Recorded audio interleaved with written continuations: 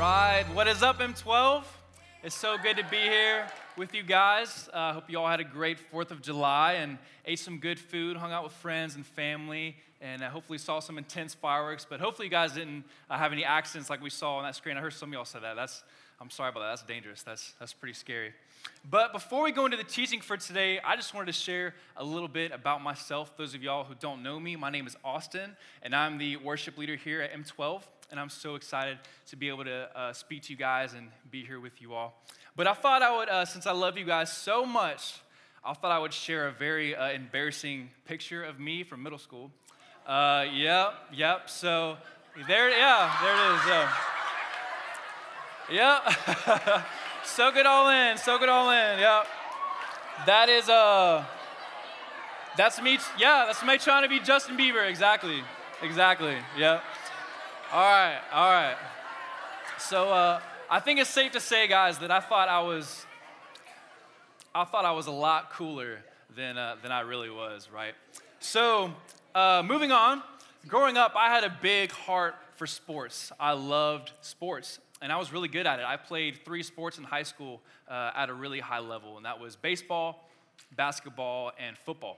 And my junior year of high school, I actually won Player of the Month for basketball, and my senior year of high school, I won All-County for baseball, so that was a really cool achievement. Some other sports I like to play is volleyball, I like bowling, I like tennis. I played tennis with my dad on the tennis team, and I love this mini sport game. It's called ping pong.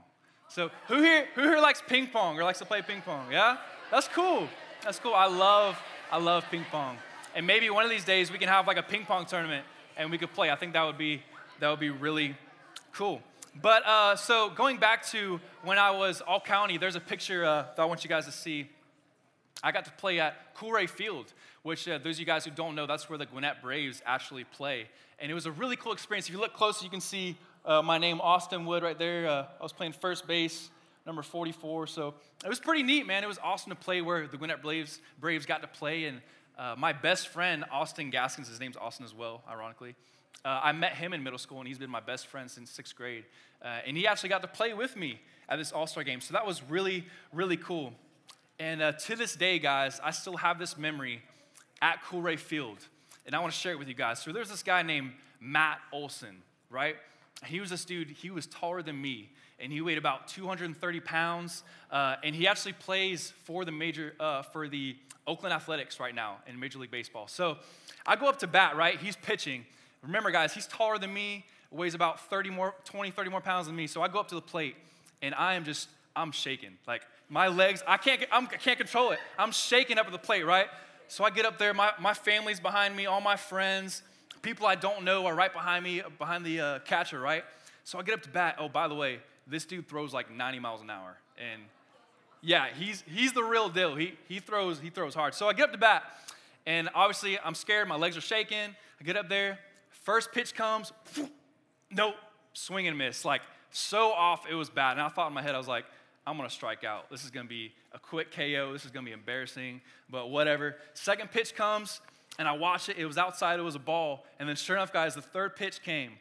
And, man, I got a hold of it, and I smacked the ball, right? And I hit it right in between center field and right field, and it was going towards the gap. And I thought in my head, I was like, guys, man, if this goes in the gap, I'm going to have a stand-up triple. I'm going to have a stand-up triple in front of all these people. It's going to be awesome. So I'm running, right? I see the ball is a beautiful hit. And as soon as I round first base, I see the center fielder dive head first. And he catches the ball. An incredible catch. I know, right? It sucked. I was so mad. To this day, I'm still upset that happened. And he robbed me of my glory. But hey, at least it's cool to say that I hit the ball and I made contact with the ball against a Major League Baseball player. So I think that's pretty cool. And the last thing I'll share with you guys about myself is a memory of mine. And this was in 2009. It was a memory with my dad. And it was the 2009 BCS College Football National Championship.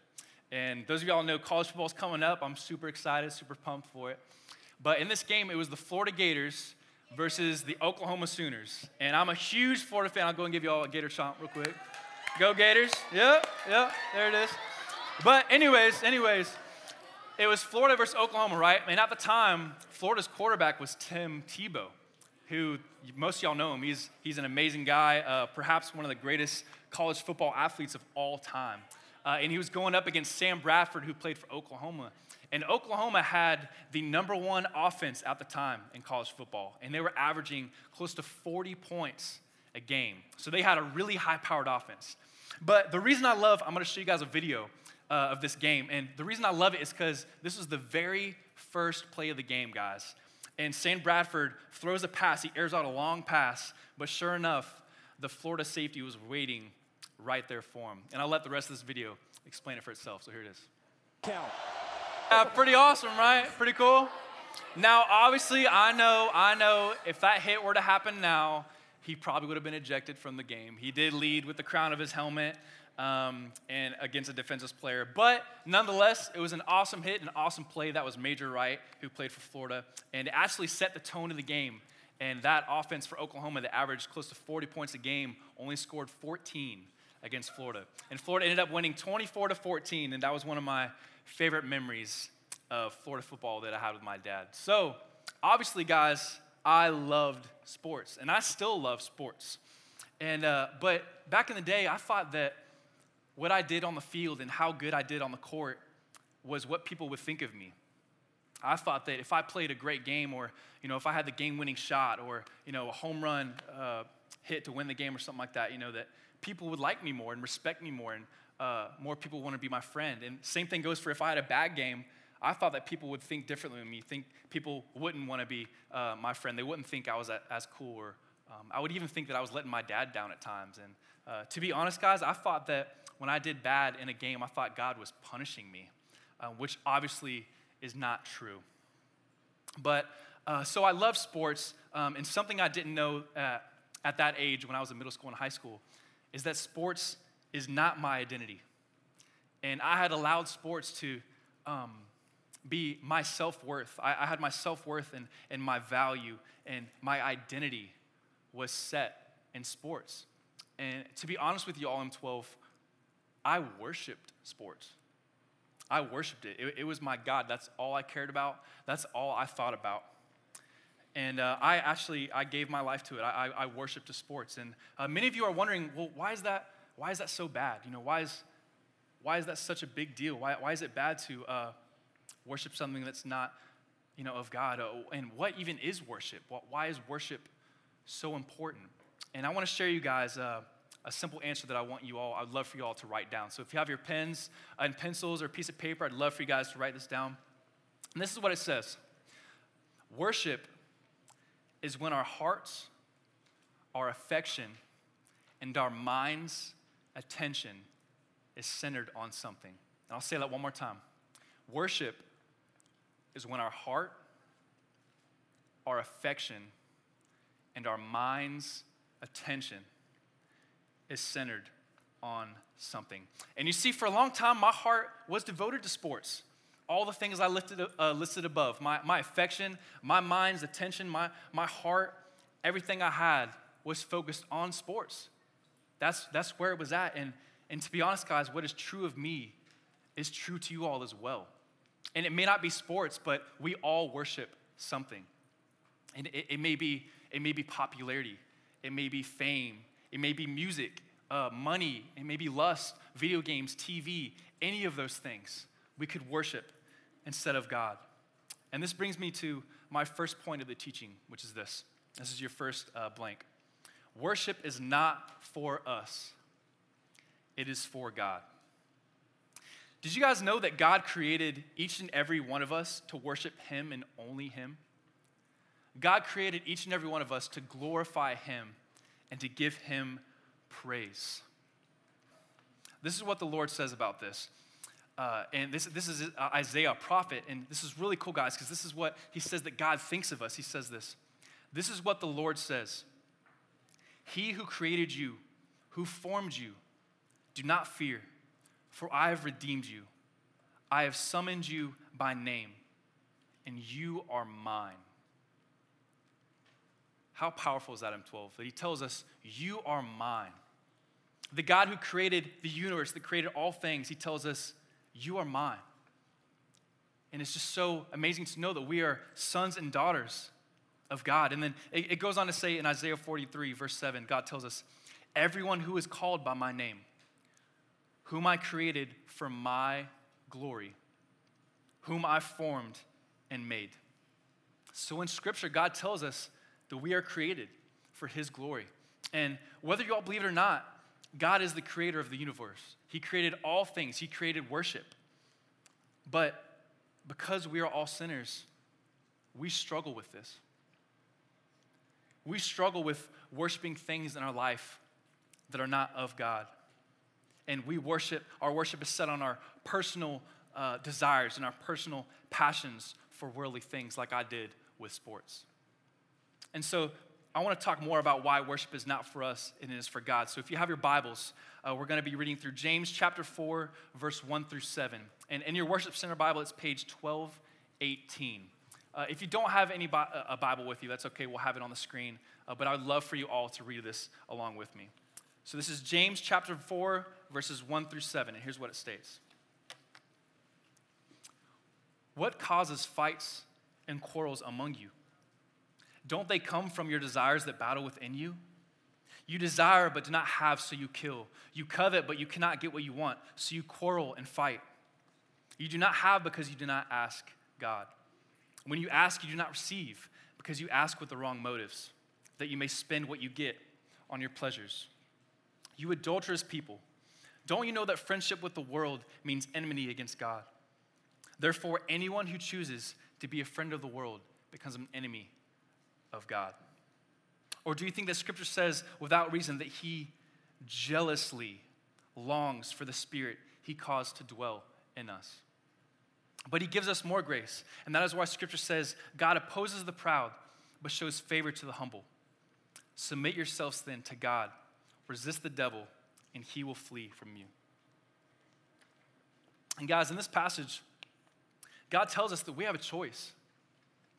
We have a choice to be lovers of the world, lovers of our sinful and evil desires, or we have a choice to be lovers of God and to worship him and only him.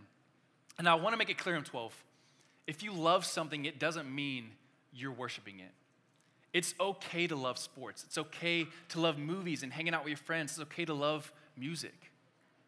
But what is wrong is when your motives behind loving something become unhealthy, like I did with sports. For example, I took it too far by placing my identity in it. And when I wasn't playing sports anymore, when I went off to college, I was at the lowest point of my life. I was so depressed and just so upset and ashamed of who I was because my identity was in sports and nothing else. And when sports wasn't a part of me, I felt like I was useless. I was ashamed to go and visit friends from high school, back from high school. I was ashamed to tell people that I was just an ordinary guy. But that's not what God said of me, and that's not what God thinks of me. And same with all of you. Thankfully, God did not abandon me, and he showed me grace, and he gave me a new identity to put myself in, which was himself, that lasts forever. God will never leave me. And this whole time I was worshiping something other than God, he was jealously longing for me to be with him. He was jealously longing for me to be closer to him and worship him.